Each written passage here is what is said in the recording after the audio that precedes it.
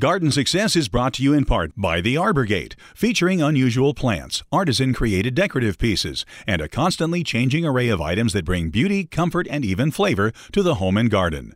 Arbor Gate, 15635 FM 2920, Tomball, Texas, 281-351-8851 or arborgate.com.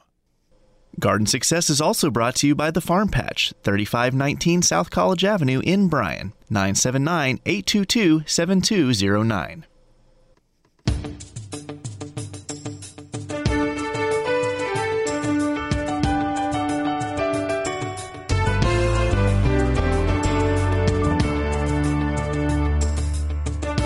Welcome to Garden Success with Skip Richter, the show designed to help you have a bountiful garden and a beautiful landscape.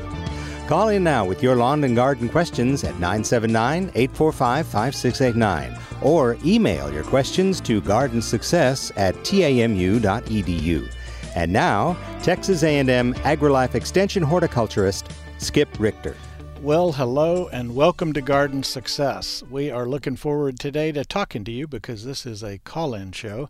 It's all about what you're interested in talking about. Maybe you want to discuss the lawn or the vegetable garden or herb garden. We didn't even talk about houseplants if you want to talk about that today, but let's give you a number so you can write it down and give us a call. It's 845-5689. If you're listening online from outside the area, 979-845-5689. And by email, you can reach me at gardensuccess.tamu or .edu. Excuse me, gardensuccess at tamu.edu. Email has an ad in it. All right. Anyway, we're looking forward to talking to you. We've got a lot of emails. I don't know if we're going to make it to all of them today. We'll certainly give it a good try. I want to talk first of all about some of the emails that we had coming in. Beth had a question about satsumas.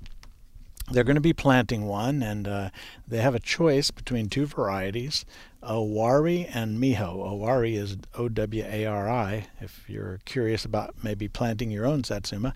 Miho is M-I-H-O. Those are both good varieties. Miho and Sito and Owari. There are actually a number of satsumas that do well here. There's some that have Arctic in the name, like Arctic Frost, that have been developed San Antonio, and then they really do well also. One thing about satsumas is they don't require a second variety for pollinating.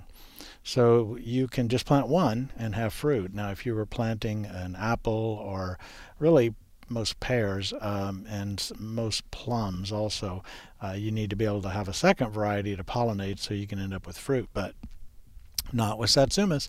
Satsumas, for those of you who aren't familiar, are kind of a baggy-skinned citrus. If you've seen the little cuties in the grocery store, well, think of something bigger than that, and that's kind of a satsuma. In other words, they're real easy to peel. They're not completely seedless, but they don't have as many seeds. Again, that can vary a little bit with variety, but they're a great fruit. They're a mandarin type of orange, and they are also one of the hardier options that we have. Probably the hardiest citrus for the Brazos Valley is going to be kumquats. Kumquats grow on more of a bush than a tree, but they have very small fruit, size the end of your thumb, really. And so with kumquats, we can take it down into really colder temperatures, but satsumas probably would take it once they're established. Let's say they've been there 3 years. They're going to be able to take it down certainly in the mid-20s, maybe down a little bit below that, low to mid-20s, something like that. But anyway, the satsumas is one of the best choices if you want to be able to grow citrus here in this area. Let's see, we just a couple of comments. Do we plant it now or do we plant it, wait and plant it like maybe during fruit tree time or some other time of the year? Fruit tree time typically being at the end of winter, mid to late winter, is when a lot of people purchase and plant fruit trees. But with these, you can plant them now. There's no problem with that. Now, when you pull them out of the container, and this is true for any container-grown woody plant, whether it's a fruit tree or a shade tree or some flowering tree or a shrub in your landscape. They grow in a container and the roots hit the sides and start to go in circles. And they don't unwind underground when you plant them. So you want to cut those roots. And I know it seems horrible to do that, like, aren't I killing my plant? And you're not. You want to cut every circling root. I will do it one of two ways. If there's larger roots, just use a hand pruner to cut through them. If there's not larger ones, you can use a box cutter knife, a little 1-inch blade, and slice vertically from top to bottom in about 3 places going around the plant. And then put it in the ground. And there you can take extra steps even to even help them more, but if we could just get people to cut the roots, that would be a great start. And those roots will regrow fast. Within a couple of weeks, you'll start to see some new growth occurring, and that new growth will venture out and help that plant establish well. And so you want to make sure and cut those roots, because that the long term of a circling root is not good for the tree. Or the bush, really. So that's what I would recommend. I would plant them now. Make sure that they get good water.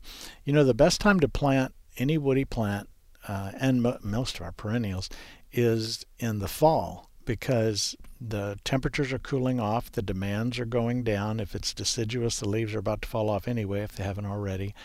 And it's a super low stress time. And our soil is warm in the winter, and roots grow when, soils are even down in the 50s. The roots there's some root growth that can occur. And so by the time next summer arrives, that plant is so well established. Then midwinter is a good time to plant also.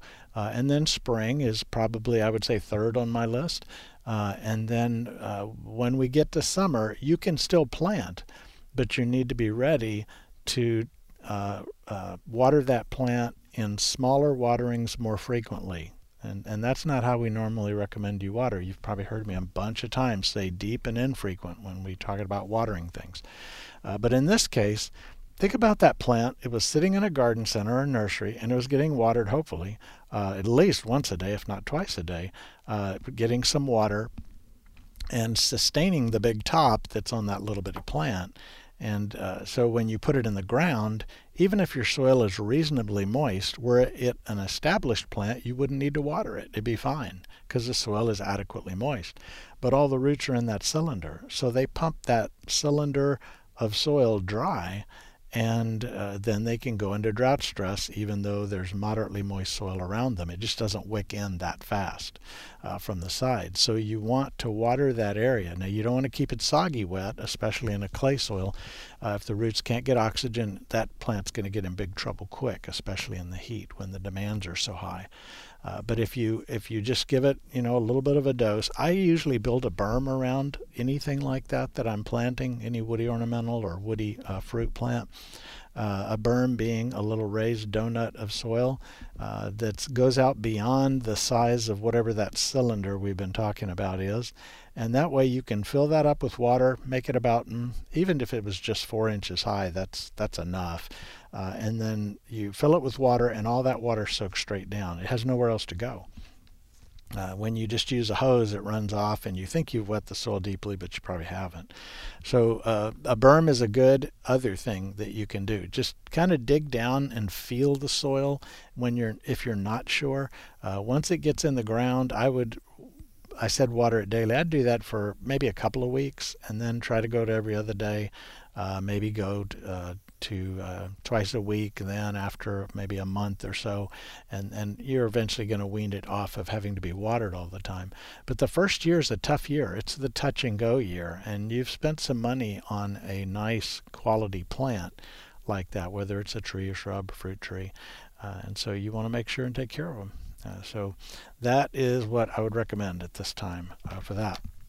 The phone number is 845-5689, 845-5689, or by email at gardensuccess@tamu.edu, gardensuccess@tamu.edu. Going back to the emails, question, and this is kind of a common thing. Let's see. Elizabeth has a Chinese pistache, and it's a young tree, but up at the top there's these lanky shoots going straight up, and more than one of them. And the question is, can you prune it? Can you prune those down now? Well, you can. We don't normally like to prune trees a lot during the summer. It's better to prune them in the dormant season, but you can do that now because those shoots are all competing to be the main leader of that tree, to kind of be the boss, if you will, taking off up the center. And when that happens, you often get really narrow branch angles between them, and with the competing leaders, they both develop in size, and with the vigor in your tree, that's going to happen pretty fast. So I might go ahead and make the pruning cut now. Another thing you can do is just go out and top, maybe, I think there's 3 of them or so. Let's say there's 3. Top 2 of them and let one go on. And by the end of the season, what you're going to see is that one grows in diameter much larger. And then in the wintertime, you can go ahead and make the cut all the way back down. If you want to go about it that way, that's just another option. It's kind of subduing the growth in those other shoots. That kind of training and pruning. Just know that Chinese pistache makes a nice rounded top tree as it grows up, but when it's young, it is a lanky teenager, and it really kind of doesn't look great when it's at that age, in my opinion. And so just be patient with it. It will continue to grow and develop into a nice rounded tree. It's one of the few plants we have that I would recommend planting that has decent fall color in our area. And every plant has its pros and cons. It's kind of like people. Everybody, they get their strong points and their weak points. And so Chinese pistache certainly has its strong and weak points. But one of its strong points is color. That in the fall, that's helps us way down south here get some of that fall color that they enjoy so easily up in the northeastern U.S. Let's see. There was a question from Rachel on email. By the way, our phone number is 845-5689, area code 979-845-5689. Question from Rachel. They have a neighbor with some plants that are going to be taken out that are currently, I think, serving to help screen a little bit. And the question is, what can we plant to help reestablish that kind of screen, because you want to be able to block the view so you're just not exposed to anybody wanting to look across the yard or see you and yours. And so I would, the problem with screening plants on our modern lots are small. Now I know some people have giant acreage and estate lots and things, but the typical neighborhoods that go in, the lot lines are really small. And so when you think of most of the plants that'll get taller, they also get wider.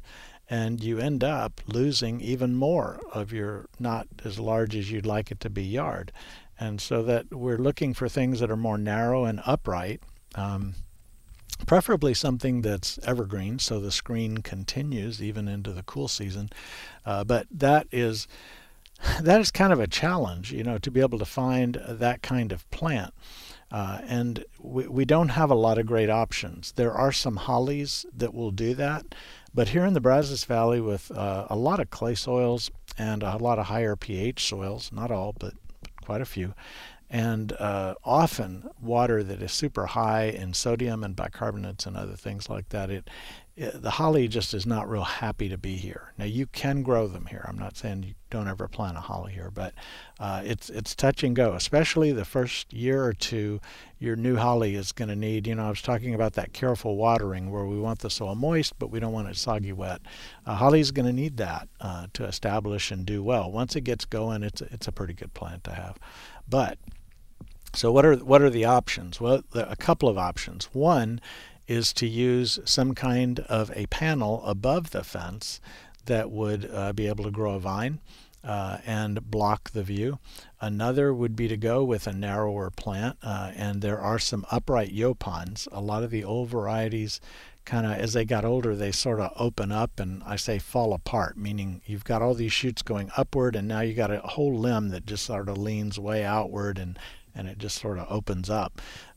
There's one called Scarlet's Peak that looks pretty good right now as far as holding up a little bit better. It does have berries on it too, which is, I guess, another plus.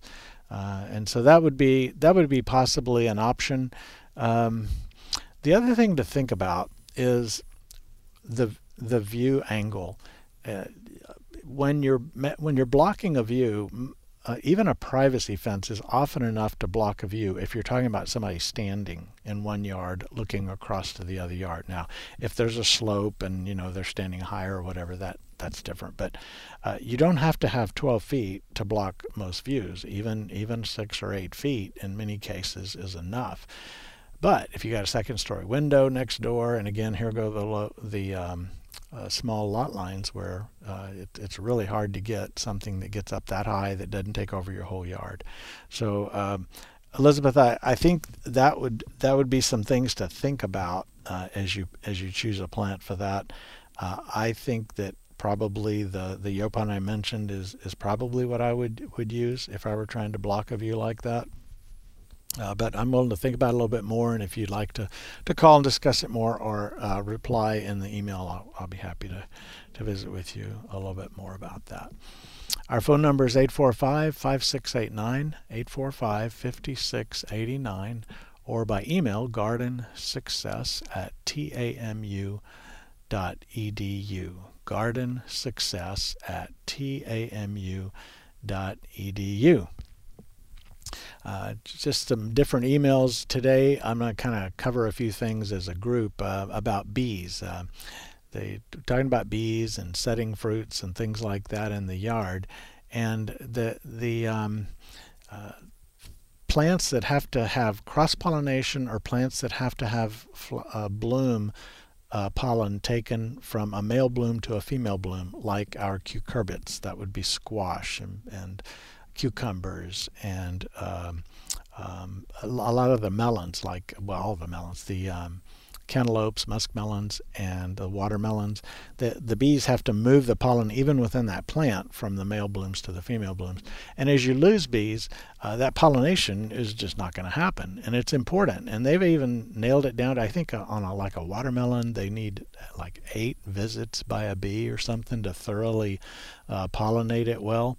Because if you think about it, every seed in the watermelon is part of what makes that watermelon grow and develop its size. That's true of a lot of fruits. If you've had cucumbers before, or maybe even some squashes that they weren't shaped normally, they may be the normal size and part of it, and then it sort of shrivels up toward the end. That's a poor pollination problem, and so you want good bee activity for that. In the absence of that, you become the bee. You can get a little artist paintbrush and paint from one, or transfer the pollen from one flower to the other. That's somewhat tedious, especially when you're getting up every morning to go out and do that. But depending on how many plants you have, maybe you just have 3, let's say 3 squash plants.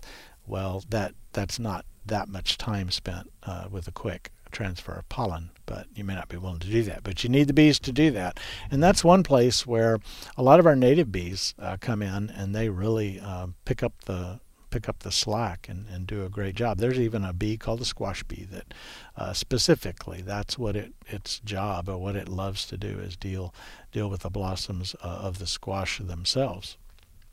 So some questions about bees, and other questions have centered around supporting bees, supporting pollinators in the garden, what kinds of flowers and bee attracting plants and things like that could be used to help with that. Well, there are a lot of different kinds of plants, and you can go online and see lists, and if I started naming them, I'd leave out way more than I think of to mention. But you'll notice there's certain plants out there that the bees are especially fond of, and I always like to plant it's a basil, African blue basil, because it's a very popular one with pollinators. But gosh, there are so many other kinds of plants that the bees like, and they tend to get to working one group of plants, and they tend to stay on that group of plants. They like to do that. And when you're supporting bees, it's better to have a mass of those of those blooms. To have like one bloom in your yard and one bloom in your neighbor's yard is not going to cut it. Having plants in masses where there are a lot of blooms and it's dependable and it's worth the bees' trouble to head to your yard and to spend some time working those blooms before it heads back to the hive and then back to your yard. That's important. So think about it in terms of massing as well, because just single flowers here and there aren't as good. One other thing, there is a difference in bee affinity for different kinds of flowers. And again, you can go online. There's something called the Xerces Society. It's Xerces, I believe is how they spell that, but it's pronounced like it begins with a Z, but it's an X. And they do all kinds of stuff about preserving, protecting, supporting bees and things, and they have a lot of good information. But you'll even find lists that say, well, this particular flower is really popular with bumblebees, not so much honeybees, or vice versa. And so I would do a little bit of searching, especially when you're looking at shrubs, because it's easy to put on annual flowers, but if you're picking some shrubs for your lawn, that's a long-term investment. And if you are into taking care of the bees, then you would want for sure to pick some shrubs that would do that. And we have a lot of good ones. Let's go to the phones. Again, the number 845-5689, and we're going to talk to Elizabeth. Hello, Elizabeth. Hello.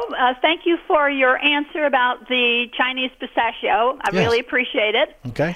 Okay. Today's question is my Texas yellow lantana that's tall and looking very nice. Mm-hmm. And all of a sudden, when the little yellow flowers are about to pop out, they're all starting to get black. Lantana flowers turning black. Mm-hmm. Do you have a sprinkler that sprays those on a regular basis, those plants? No, not at all. We have drip irrigation. Okay. I'm going to have to think about that. Would you send me a picture via email up close and good sharp focus of those? Yes, I could do that. Okay. And I am actually coming to a meeting tonight at the Extension office. Okay. But it's after hours. Can I leave a sample of it for you there somehow to retrieve at a later date? Yes. There's a refrigerator in the meeting room. Put my name on it and stick it in there.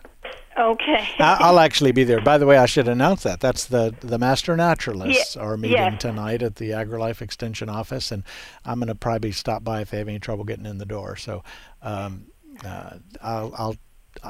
probably stop by there, but yeah, you can leave it for me there. I can just put my sample of the lantana in the refrigerator and put your name on it. Make sure it's labeled, yeah. Yep. And if you can bring it in a Ziploc or any kind of closure bag so it doesn't dry out, that's good. Okay. All right. Right. Thank you very much. All right. Thank you, Elizabeth. Appreciate Bye-bye. the call. Our phone number 845-5689, 845-5689, or email gardensuccess@tamu.edu. Let's go to the phones now and talk to Dan. Hello, Dan. Hi, Skip. Hi. I've got a few questions if you have time, but feel free to pick me out anytime. Okay. So I have a easement behind my house where I spread wildflowers. Okay. And they did absolutely fantastic. My question was, when should I plan on cutting them down? I don't want to do it too early because I want to let the seeds ripen. Yeah, well, it depends on the wildflower. The bluebonnets they're casting their seeds now, and so it's I guess it depends exactly on where your bluebonnets are. But as I've walked past bluebonnets, there's a lot of seed pods that have already slung seeds, so it'd be okay for them. But typically, when we get through our spring wildflowers, then we have a lot of yellow composite wildflowers that show up, and you've got Indian paintbrush or Indian blanket rather, but both of those. So it kind of depends on the wildflower, and your mowing schedule will probably favor the reseeding of one or the other. So if you can't stand to look at the old, dead, dried remains of things that cast their seed early, that's the management decision, I guess, that you just have to make. Okay. All right. Thank you. Yeah. My next question is there such a thing as a false pomegranate, or is it just that my pomegranates just drop all their flowers and yeah. never. So what you've got is an ornamental type of pomegranate, and I've never heard like a term like false pomegranate, but there are fruiting pomegranates which really struggle due to some diseases, the fruit diseases here. But there's the ornamental types, and those you wouldn't expect to get what everybody thinks of as a pomegranate from them. Okay. Yeah. My next question is about compost. Okay. For the little oak worms, I think you called them one time, that come off. I think their actual name is catkins, maybe? Yes. Those are compostable, correct? Yes, absolutely. Mm-hmm. And Yeah. would that be a green or a brown? Good question. I guess if you got them when they're fresh, it'd be a little more green. So the green and brown thing is the carbon to nitrogen ratio. So even in brown stuff, there's some nitrogen. Fallen dried leaves even have a little bit of nitrogen in them, but it's the ratio of it. So I think, if they've kind of dried up and stuff, I would expect that ratio is changing a little bit.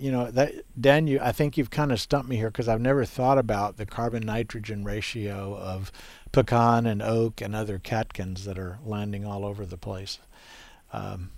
Yeah, that's a good one. And, But I just put it in the mix. One thing about composting, Dan, it's gonna happen. And if you don't get it just right and all that, don't worry about it. I mean, just the fact that you're taking organic matter and putting it into a moist, warm environment and turning it back into good stuff for the garden, it's going to be fine. And my last question, if it's all right, is about cedar trees. Okay. So everyone I know tells me to get rid of the cedar trees at my house. Uh-huh. Is that just because some people are allergic, or I've noticed that nothing grows under them, like other trees I'm able to grow, ground cover and things like that. Yeah. What do you recommend, or do you buy that? Well, okay. We have the eastern red cedar, and then as you go over toward Austin, let's say Interstate 35 area, you get into the ash juniper, which is a very closely related plant, and they both produce pollen that's carried on the wind, and people have some serious allergy issues. Some people much worse than others, of course, to those plants, but you planting a cedar in your yard is not going to just mean you've created this big problem. If you are one who tends toward cedar allergies, I wouldn't plant one. But I recommend them quite a bit around here because if you drive through the countryside, they're all over the place. We already have cedar, and they're already producing pollen in this area. We just don't have the quantity of it here. And if you live in the country and have a little bit more space, they make a really good screening plant. They grow fast. They're native. You can purchase them in bundles. We call them conservation bundles. Instead of buying individual buckets at the nursery of plants, which is a more expensive way to buy a plant, you're buying bare root bundles in the wintertime and planting the bare roots, and they're so cheap that if a few die, it doesn't matter. And so people use those as wind screens. They use those as a view blocking element as well. And so I do recommend them for that. But just for the typical yard, probably not so much. Okay. And is it a thing that most ground covers won't grow under that, or is it just probably because of too much shade? It's a combination of shade and water, lack of water. And so that's kind of the main thing. So I don't think you would find them to be an ideal yard tree, but there's some beautiful cedars around. I don't know if a lot of people around here know about the Kyle House downtown in Bryan, a famous old historical house from the guy that Kyle Field's named after, and it has a beautiful cedar, at least one, maybe more, out front, and that didn't mean the grass is dead. They're all, because the limbs now are all so high that it's not shading the ground in that one spot so much. Okay. Well, thank you very much. That's perfect. All right. Well, good luck, Dan. Thank you for the call. Our phone number is 845-5689, 845-5689, or by email at Garden Success at TAMU.edu. Garden Success at TAMU.edu. And I have a question from Rachel with some really good pictures that show what looks like a kind of an Italian cypress type of plant. We have a lot of different kinds of plants that are very similar, like a juniper, cypress type foliage. And these plants often get needle blights or foliage blights. And the little scaly foliage that they have on them, and those kind of plants, when you lose the foliage, it doesn't regreen there. So think pine trees are a similar thing. So imagine you had a little pine tree or a little juniper, and you pruned back behind the last living needle on a pine, on a branch. You still have the whole branch and everything. You just cut the green needles off the end. That plant would not be able to resprout because the living viable buds that can resprout are at the base of a needle. So Christmas tree growers can shear their trees, but if they ever shear too deeply and cut away the living green needles, it doesn't come out green again. Now, a lot of trees and shrubs would come out green. You can mow them down, chainsaw almost to the ground, they're going to resprout. Not cedars and junipers, Italian cypress, those kinds of things.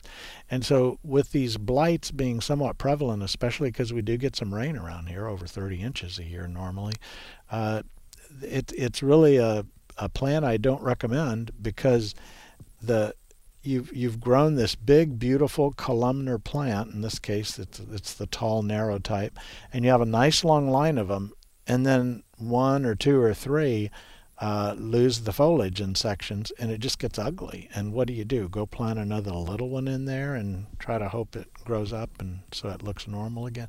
That's not going to happen. So what those are is that's blights. Now they also get spider mites, and we're starting to see a rise in spider mites.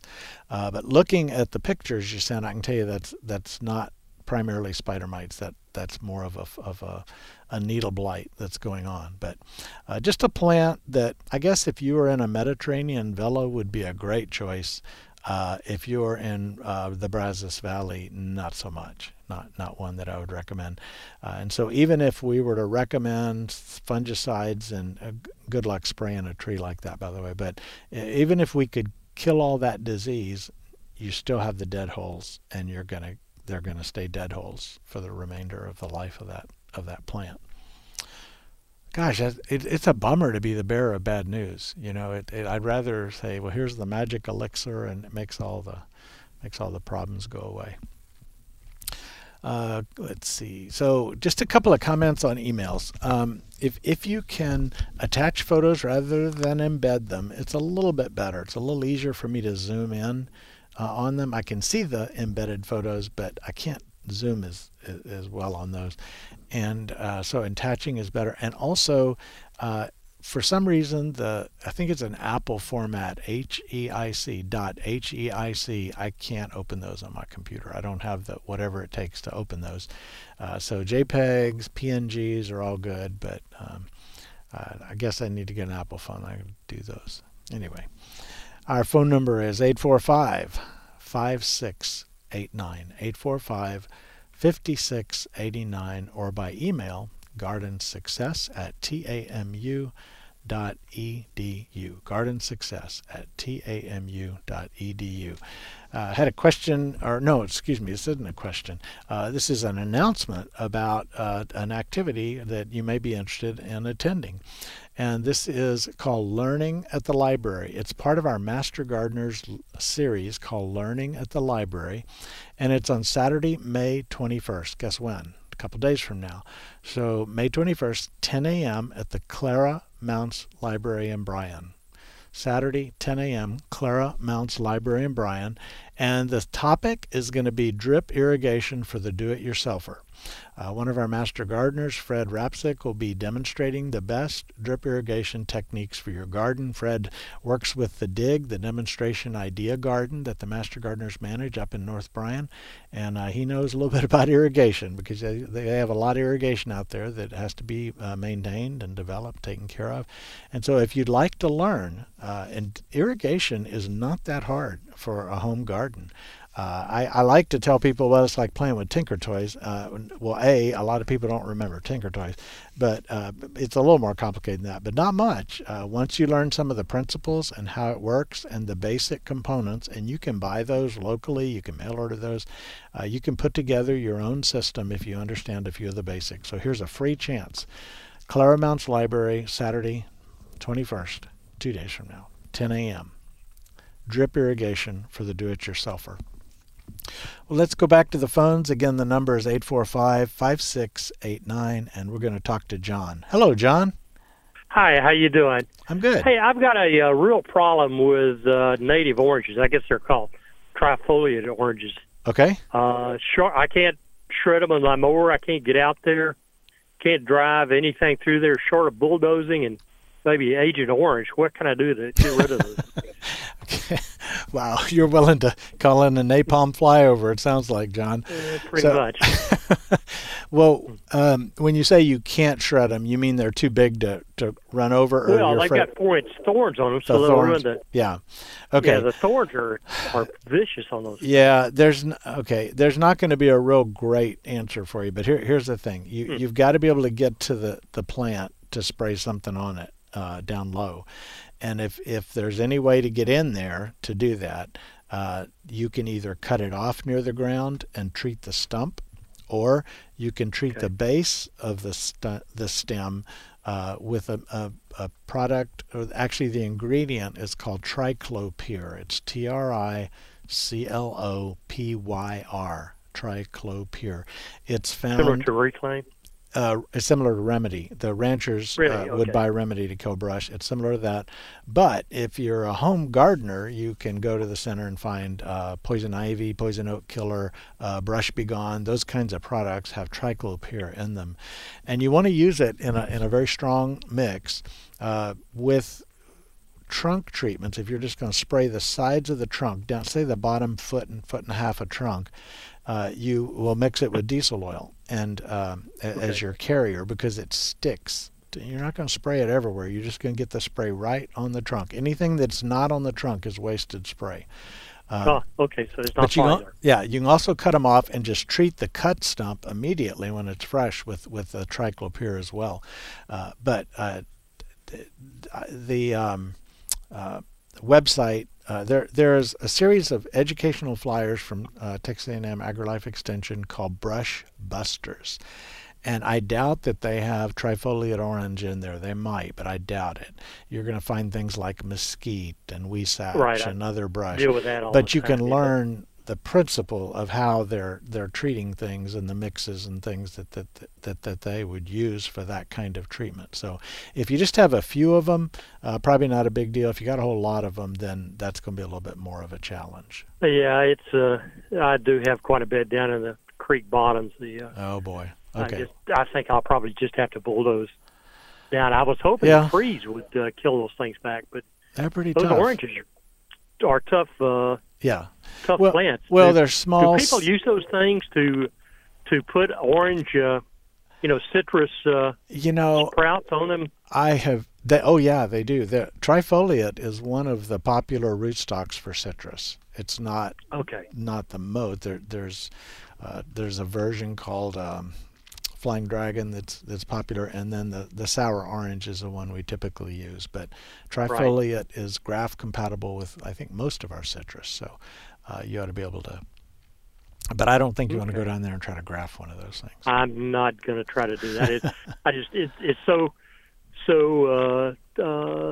did so well through when it got down to 0 that I was amazed that they came back out. So anyway. Well, they're tough and they're reseeding, so it's time to go stop them. And then look around, because there's going to be some little ones that have come up. Oh, there are seeds. I've got a couple of acres of them actually. Oh my gosh. Okay, well you better get ahead on those. But But the same. If that's the case, I think I'd go the ranch version. You can go to a place that sells that kind of product, like our producers here locally, and get some information on that, and take a little bit different approach to it. Okay, great. Thank you very much. All right, John. Thank you. Bye-bye. Back to the phones. The number 845 415-465-5689, and we're going to talk to Tad. Hello, Tad. Great show. Thank you. How are you today? Real good. I sent an email with some photographs. I killed some windmill palms last year, and I think it was because of overwatering and not having the proper depth to the mix and all that, which I've sent you pictures of what Florida sent me and how to plant these new 3-gallon, and there's 3 of them. And so basically I sent you a watering schedule that I've been following that Florida sent. And I've got brown on one of them and now 2 of them. And, of course, I don't know if it's overwatering or underwatering. Of course, I didn't list the rain days in that watering schedule. Okay. So the pictures, maybe that will give you a better idea of what bad Tad is doing with his black thumb. Well, I don't think your thumb is killing these plants, Tad. So I'm trying to look at the pictures as we talk, and I do see what you're talking about. I don't know exactly what would be killing them. You know, the fact that a plant is dying is like, you know, you go to the doctor and say, I don't feel good. Well, there's a whole lot of questions that follow that up to try to get down to the cause. And so I just that dieback, when did you say you planted those? Or did you? Yes. Let me go back and read the email. Oh, you sent it to me in the email? Okay. Yeah. Well, I have trouble walking and chewing gum at the same time. Well, so me too, yeah. Yeah, I see what you got here. Let's see. Yeah. March 1st. Okay. And then I watered it every second day until the 15th. Okay. Yeah. And every 4th day until April. And your soil drains pretty well? Well, you know, we got clay here in Quail Run Estates. Okay. And one area, there is at one time a subsurface kind of French drain that my landscape buddy put in. Yeah. In this other area, though, the first one to turn brown, it faces east, but that's always been only crepe myrtle seem to enjoy that spot. Okay. Interesting. Lots of clay. So the Florida Extension Service has a lot of great stuff on palms. And a lot of good information. The watering schedule that they sent you looks good to me. Palms is, a while ago I was talking about how when you plant, the best time is in fall and then winter and then spring. With palms, it's summer, and that's the exception. And so if you heard what I said earlier, anyone listening, and you have a palm tree, ignore that. Think of it this way. A palm tree is really a big grass plant. They're not related to your shade trees as much as they're related to your lawn. And so palm trees, they do better in the summertime when you plant them. And I think you're doing everything right. I would just stay on that schedule. Maybe dig down and feel the soil around them. If you did have some heavy clay like you're describing, if you feel moisture, then don't worry about watering it right away. But I think you're doing everything right, so I don't have anything to tell you to change.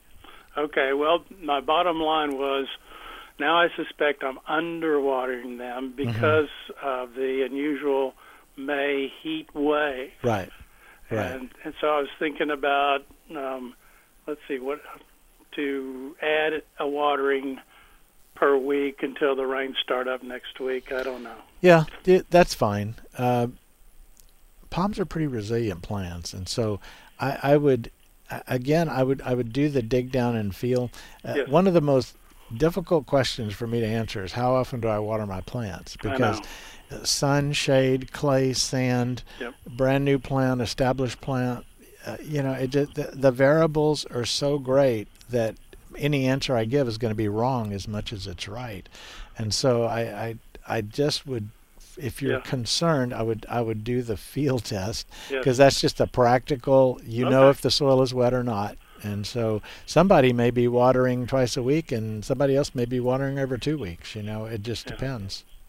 Okay, well, that's great advice. Well, I hope so. We'll find out, right?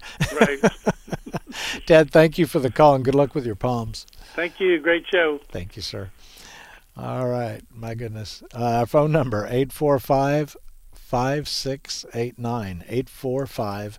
5689, or by email at gardensuccess@tamu.edu. gardensuccess@tamu.edu.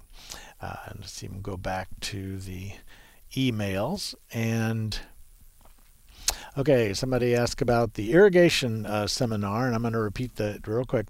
Saturday, 2 days from now, 10 a.m. in the morning at the Clara Mounts Public Library in Bryan. Somebody is driving along and needed a clarification on exactly where it is. By the way, if you have garden-related activities in the Bryan College Station or the greater Brazos Valley area, or even a little beyond, if you would send them to gardensuccess@tamu.edu, I will be happy to promote things that would be of interest to gardeners. We don't get involved in promoting commercial things like that, but plant societies, organizations, and whatnot. We're happy to help promote that. Another thing that you can do is you can go to brazosmg.com. That's our Master Gardener's website. And when you go to the brazosmg.com, easy to remember, there's right on the front page something called Gardening Events. And when you go to Gardening Events, there's a calendar where you can actually see what's going on the calendar of the upcoming events. And if you go there, what you'll also notice, in addition to our Master Gardeners this Saturday at the library, is next Tuesday is the monthly Master Gardener Public Education Meeting. Now, during COVID, these were internal, but now the doors are open and everyone is welcome to come if you would like. This talk is going to be on toxic plants in our gardens, and this is Tuesday, the 24th of May, next Tuesday, from 7 to 8 p.m.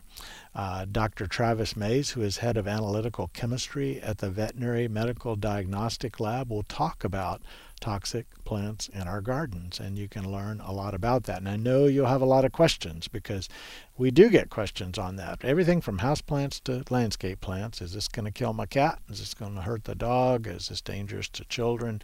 And a lot of good information. But that's a free program, 7 to 8 p.m. The Brazos County Extension Office. We're at 4153 County Park Court. We have a new office, wonderful office, and it's right by the county tax office. So those of you who pay your taxes, you should know where we are, because when you pull into the tax office, you've pulled into our parking lot. So next Tuesday out there, and you can go to brazosmg.com and find out more about upcoming gardening events. I try to announce them here on the radio, but there's always some that slip by, and today I didn't bring my sheet with me, so I have to go online myself to see what's happening. Our phone number is 845-5689, 845-5689. Our email is gardensuccess@tamu.edu, gardensuccess@tamu.edu. And I want to go to one of the emails, really interesting email. Christian is interested in looking into vermiculture as a means of composting, and he did a little searching as to what kind of worms do you use for that, and came across the European red wriggler. And that is the worm that you use, the red wrigglers. That is the composting worm for a bin. Night crawlers and stuff are not going to cut it in a bin. But if you want to learn how to do that, again, there's plenty of information online. There's a little old book, been around a long time, paperback. You can still find it though, called "Worms Eat My Garbage," and it takes you through the whole thing. But there's a lot of good free stuff online too about it. But you have to use the red wrigglers for that. Now the question was, it kind of went on into more of a what about worms escaping in the environment? You may have read that there are some invasive species. We even have some new ones that have newly invasive that are kind of moving in and doing a number, in terms of our native species, but also really speeding the decomposition of the mulch in forests, the ground mulch, the natural mulch that the forest mulched itself with. And that is a concern. In general, I don't recommend just throwing your fishing worms out. I mean, but it's been done for years, and it's not like you're going to kill the environment if you do it. But in general, it's better to use native worms, to have our native worms and stuff around. Your activity on that, though, really isn't going to change much. And if you went, I can't remember the names of the ones that have moved into some forests in some parts of the country, not here yet, to my knowledge. But I wouldn't bring those down here, for example. But as far as fish and worms are concerned, I would just bring them home. I wouldn't leave them, but not a huge different either way. But do watch out for all the other species, because you just don't want to contribute to the problem. If you've never tried vermicomposting before, it's worth a try. I say try, it's worth doing. It's not hard. You actually take newsprint, for example, and you tear it into little strips and wet it and put it in a bin. And then you bury your food scraps in that. And these worms just go to town. And there's some food scraps they love. I mean, they love bananas. That's your favorite. Not so much citrus, but depending on the food scraps you're burying, this is not meat and oils and things. This is vegetable-related food scraps. They just turn it into worm castings. You can buy special bins for doing it. I just use a big old Rubbermaid type bin, one that's not clear, so it blocks the light from going in. There's a few other tricks and things you want to do. You don't want to keep it too wet and whatnot, but it's pretty fun. I knew a gardener one time who got so excited about it. They went on vacation, and when they came back, the spouse told me, "Do you know that that person," I'm trying to avoid saying if it was the husband or the wife, that person put the worm bin in the Winnebago up front in between the two front seats, and the worms went with us on vacation. I guess that's being dedicated to your worms. But anyway, gardeners do some interesting things. But vermiculture is kind of cool. And if you got kids, you ought to do that, because that's especially, kids need to get involved with all kinds of squishies and creepy crawlies and plants and whatnot. All right, let's go back to the phones. Our number, 845-5689. Probably have time for one more call, but we're going to talk now to David. Hello, David. Howdy. Howdy. I've got a little experiment that I hope was not a mistake. Started last week. Okay. So I grabbed a couple worms out of the backyard near, some mulch, and I put them in the pots of some indoor plants here. Okay. So what I thought was there's some gnats flying around these plants and some dead foliage that maybe is not really getting access by any bugs. So I thought if I help them decompose, then I won't have top living flies that want to come after the There you go. stuff. Is it a bad idea? Well, let me just say it's not going to work. It's not a bad idea. It's a fun idea. But you're probably going to find some dried worms on the floor at some part where they came crawling out of there, and then they, ended up desiccating. But depending on the kind of worm, night crawlers like to go down deep, and they do their burrowing, and they love a cool environment, a very cool environment. They don't survive well in a worm bin in the temperatures that we have, like in a room temperature, and certainly not outside, even in the shade. But the red wigglers can survive that. I don't know if that's what you would have ended up bringing in, but if it was, it can take the temperatures. But there's just not a lot to eat there. And so the little bit of stuff that they may have, it would be better if you're interested in the worms to do a vermiculture bin and try that. Now, I have had outdoor pots that ended up with some little worms in them. I guess maybe, some garden soil came in, maybe a few worm eggs. By the way, worms do have eggs, or the equivalent. And when I turned them over, I found a worm in the bottom, but that is not something I would expect to be an ongoing survival location for those worms. All right. Thank you so much. Well, all right. Hey, thanks for the call. I love the unusual new angles on things, so I appreciate that. All right. Bye. All right. Bye-bye. Let's see. Well, let's talk a little bit about some things going on out and about. So it's actually getting kind of hot out there. We're seeing an increase in spider mite activity. At least I am in my gardens. And so spider mites like a dry, dusty, hot leaf surface. That's spider mite heaven. They get underneath the leaves primarily where they're protected from the sunlight, and they take the juices out of your plant leaves, and they start to get little speckles, and then eventually they even turn brown. When they're really bad, you may even see some webbing on the very fine webbing. I'm not talking about a big spider web out in the air. I mean just right on over the surface of the leaf, or connecting between two narrow, close plant parts, maybe a little bit of webbing.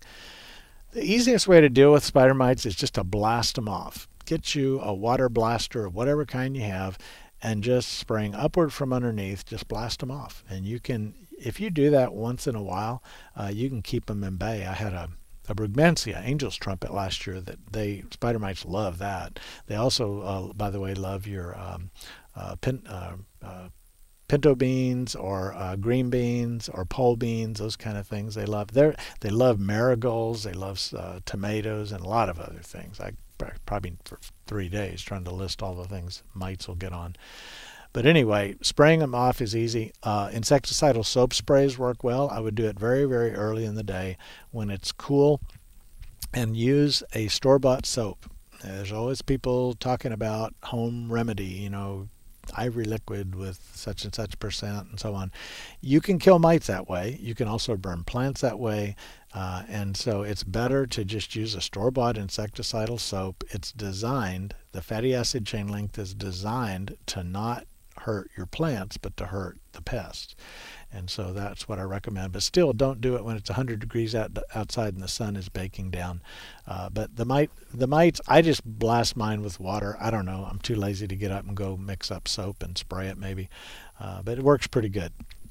And you're not going to get rid of all of them. We don't eradicate anything out there. We just keep the numbers down enough to where we get the produce or the flowers or whatever we're looking for out of those plants. So watch out for spider mites. They're out and about. It's time to pull out most of the cool season things if they're not already gone already.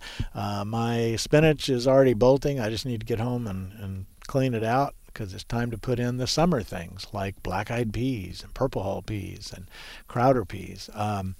Okra loves to go in this time of the year. You can still plant some melons, and they'll do okay. We're getting a little bit later, but they'll do okay. See, there's some other warm season greens that we can plant. Maybe next week on the show I'll talk about some of the warm season greens. I'm trying some experiments this year with a lot of things that I've never heard of or grown before.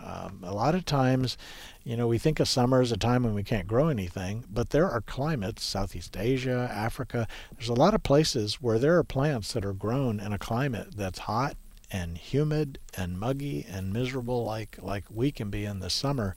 And if you're willing to stretch your palate a little bit, there's a few more ideas for edibles that can carry you through the summertime. So maybe we'll talk about that next week. Appreciate you listening to the show today. We're here every Thursday. Please tell your friends to listen to Garden Success, KAMU.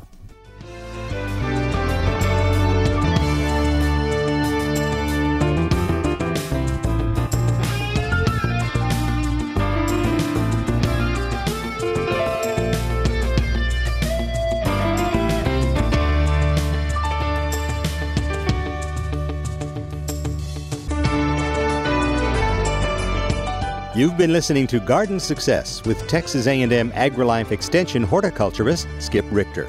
Join us again next week as Skip discusses your questions about gardening and landscaping in the Brazos Valley.